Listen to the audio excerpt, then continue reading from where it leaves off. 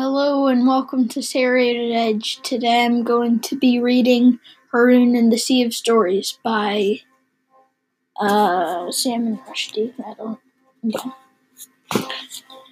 Okay, enjoy. Okay, so I know I said I was going to be reading Haroun and the Sea of Stories, but first, I'd like to tell you something. So today, I was running. I'd ran, so I have ran like 63.8 miles since May 10th during COVID. So, I think that's pretty good, don't you? Especially considering I've never run anything before. Anyway, so I was running, and my body just broke down. It was weird. Normally I'm fine, and my head hurt, and normally I'm fine, but my head hurt, and all kinds of stuff. So I had to stop running. This isn't a very happy story. Oh well. At least I ran 2.7 miles today. And I got picked up by Dad, and so I got a Gatorade. 'Cause I ran at least a mile. Anyway, that's kind of a long story. Bye. Chapter 3: The Dole Lake. Haroun had already smelled unhappiness on the night air, and this sudden mist positively stank of sadness and gloom. We should have stayed at home, he thought. No shortage of long faces here. Phoo! Shouted Rashid Khalifa's voice through the greeny yellow mist. Who made that smell? Come on, admit. It's the mist, Haroun explained. It's a mist of misery. But at once Snooty Batu's voice cried out, Lenient Mr. Rashid, it seems the boy wants to cover up his stink-making with inventions. I fear he is too much like the folk of this foolish valley, crazy for make-believe. What I must put up with. My enemies hire cheap fellows to stuff people's ears with bad stories about me, and the ignorant people just lap it up like milk. For this reason I have turned, eloquent Mr. Rashid, to you. You will tell happy stories, praising stories, and the people will believe you, and be happy, and vote for me. No sooner had Batu uttered these words than a harsh, hot wind blew across the lake. The mist was dispersed, but now the wind burned into their faces, and the waters of the lake became choppy and dull. It's not in the least dull, this lake, exclaimed Haroun. In fact, it's positively temperamental. As these words left his lips, a penny dropped. This must be the Moody Land, he burst out. Now the tale of the Moody Land was one of Rashid Khalifa's best-loved stories. It was the story of a magical country that changed constantly according to the moods of its inhabitants. In the Moody Land, the sun would shine all night if there was enough joyful people around, and it would go on shining until the endless sunshine got on their nerves. Then an irritable night would fall, a night full of mutterings and discontent, in which the air felt too thick to breathe. And when people got angry, the ground would shake, and when people were muddled or uncertain about things, the Moody Land got confused as well. The outlines of its buildings and lampposts and motor cars got smudgy, like paintings whose colors had run, and at such times it could be difficult to make out where one thing had ended and another began. Am I right? Haroun asked his father.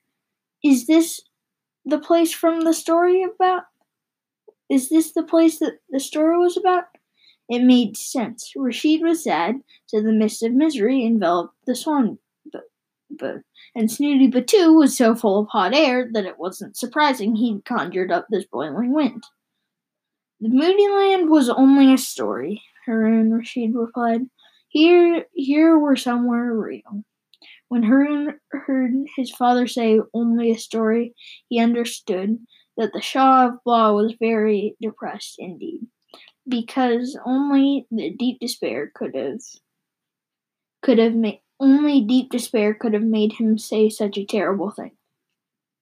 Rashid, meanwhile, was arguing with Snooty Batu. Surely you don't want me to tell just sugar and spice tales, he protested. Not all good stories are of that type. People can delight in the saddest of sob stuff, as long as they find it beautiful. Snooty Batu flew into a rage. Nonsense, nonsense, he shrieked.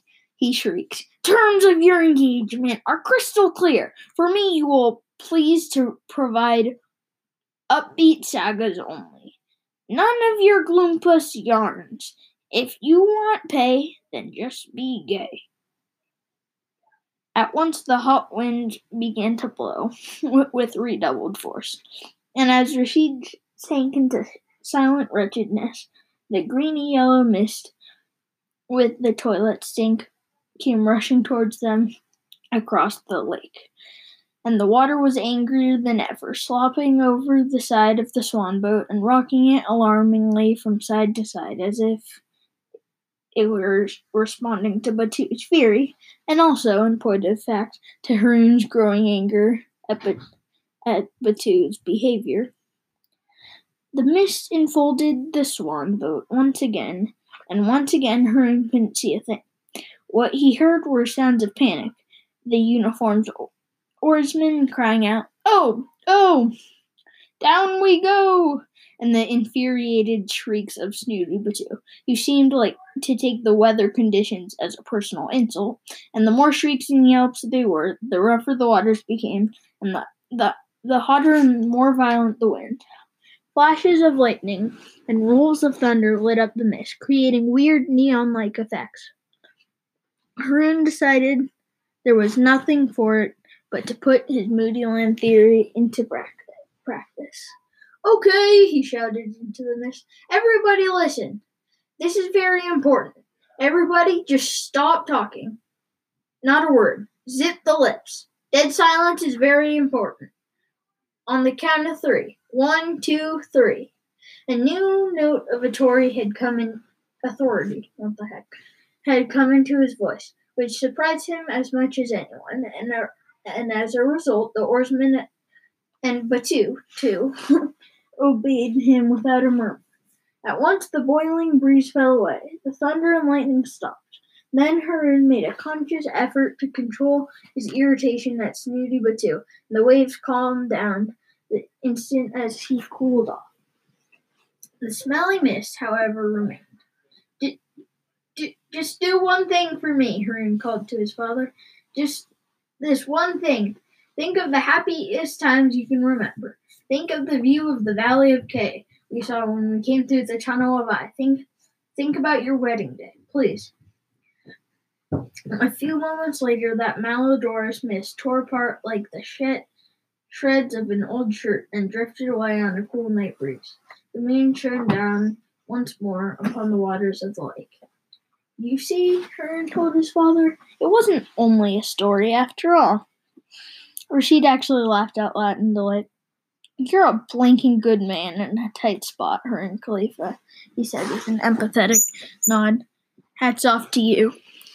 "Gullible, Mr. Rashid," cried Snooty Batu. "Surely you don't believe the lad's hocussing and pocusing? Freak weather conditions came and then went. No more to be said." Haroun kept his feelings about Mr. Batu to himself. He knew what he knew, that the real world was full of magic, so magical worlds could easily be real. The houseboat was called Arabian Nights +1 because, as Mr. Batu boasted, even in all the Arabian Nights you will never have a night like this.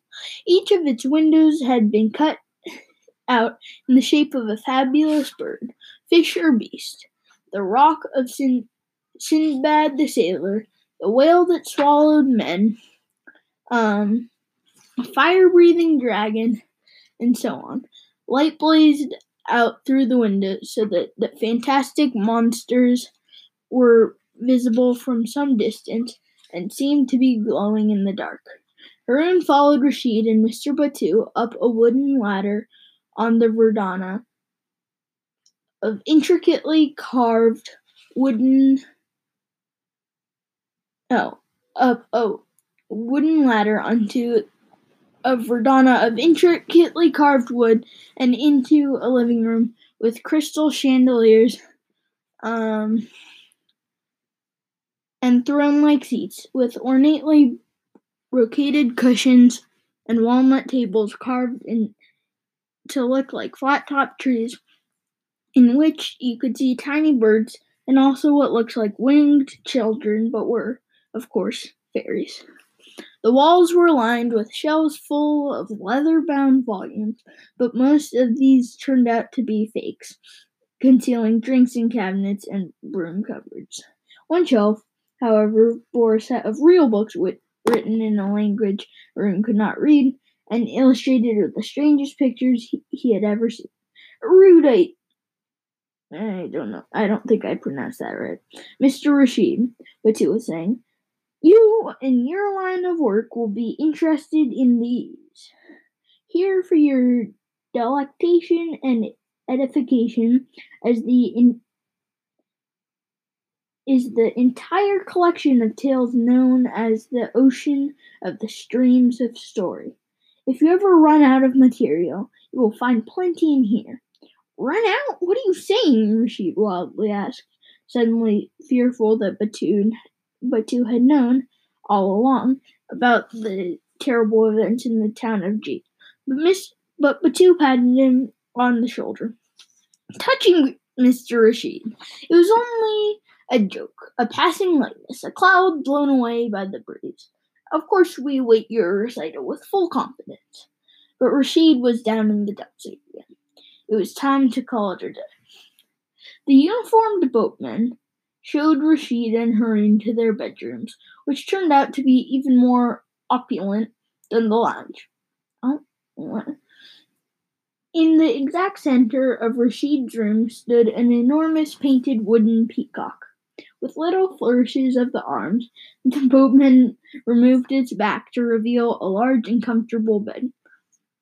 Haroun had the adjoining room, in which he found an equally outsized turtle, which likewise became a bed when the boatman removed its shell. Haroun felt a little peculiar at the notion of sleeping on a turtle whose shell had been removed, but, remembering his manners, he said, "Thank you, it is very pleasant." "Very pleasant?" hooted Snooty Batu from the doorway. "Inappropriate young person. You are aboard Arabian Nights +1. Very pleasant does not cover it all. Admit, at the very least, that it is all super marveloso, incredible, and wholly fantastic." Rashid gave Haroun a look that said, "We should have thrown this fellow into the lake while we had the chance," and interrupted Batu's screeches. "It is, as Haroun had stated, very pleasant indeed. Now we will sleep. Good night." Batu stalked out to the swan boat in the great hut. "If people have no taste," was his parting shot, "the best things are a waste. Tomorrow, unappreciative Mr. Rashid, it is your turn. Let us see how very pleasant your audience finds you." That, mis amigos, is it. I hope you liked it. I wonder if you can hear my dad playing piano. This episode was produced, by Gavin Snyder. It was narrated by Gavin Snyder. If you would like to support Series Edge, please subscribe on Apple Podcasts or wherever you listen. You can also make a post or tell a friend about us, or send in an audio recording so we can feature it on a future episode. I hope you enjoyed this thing. Bye.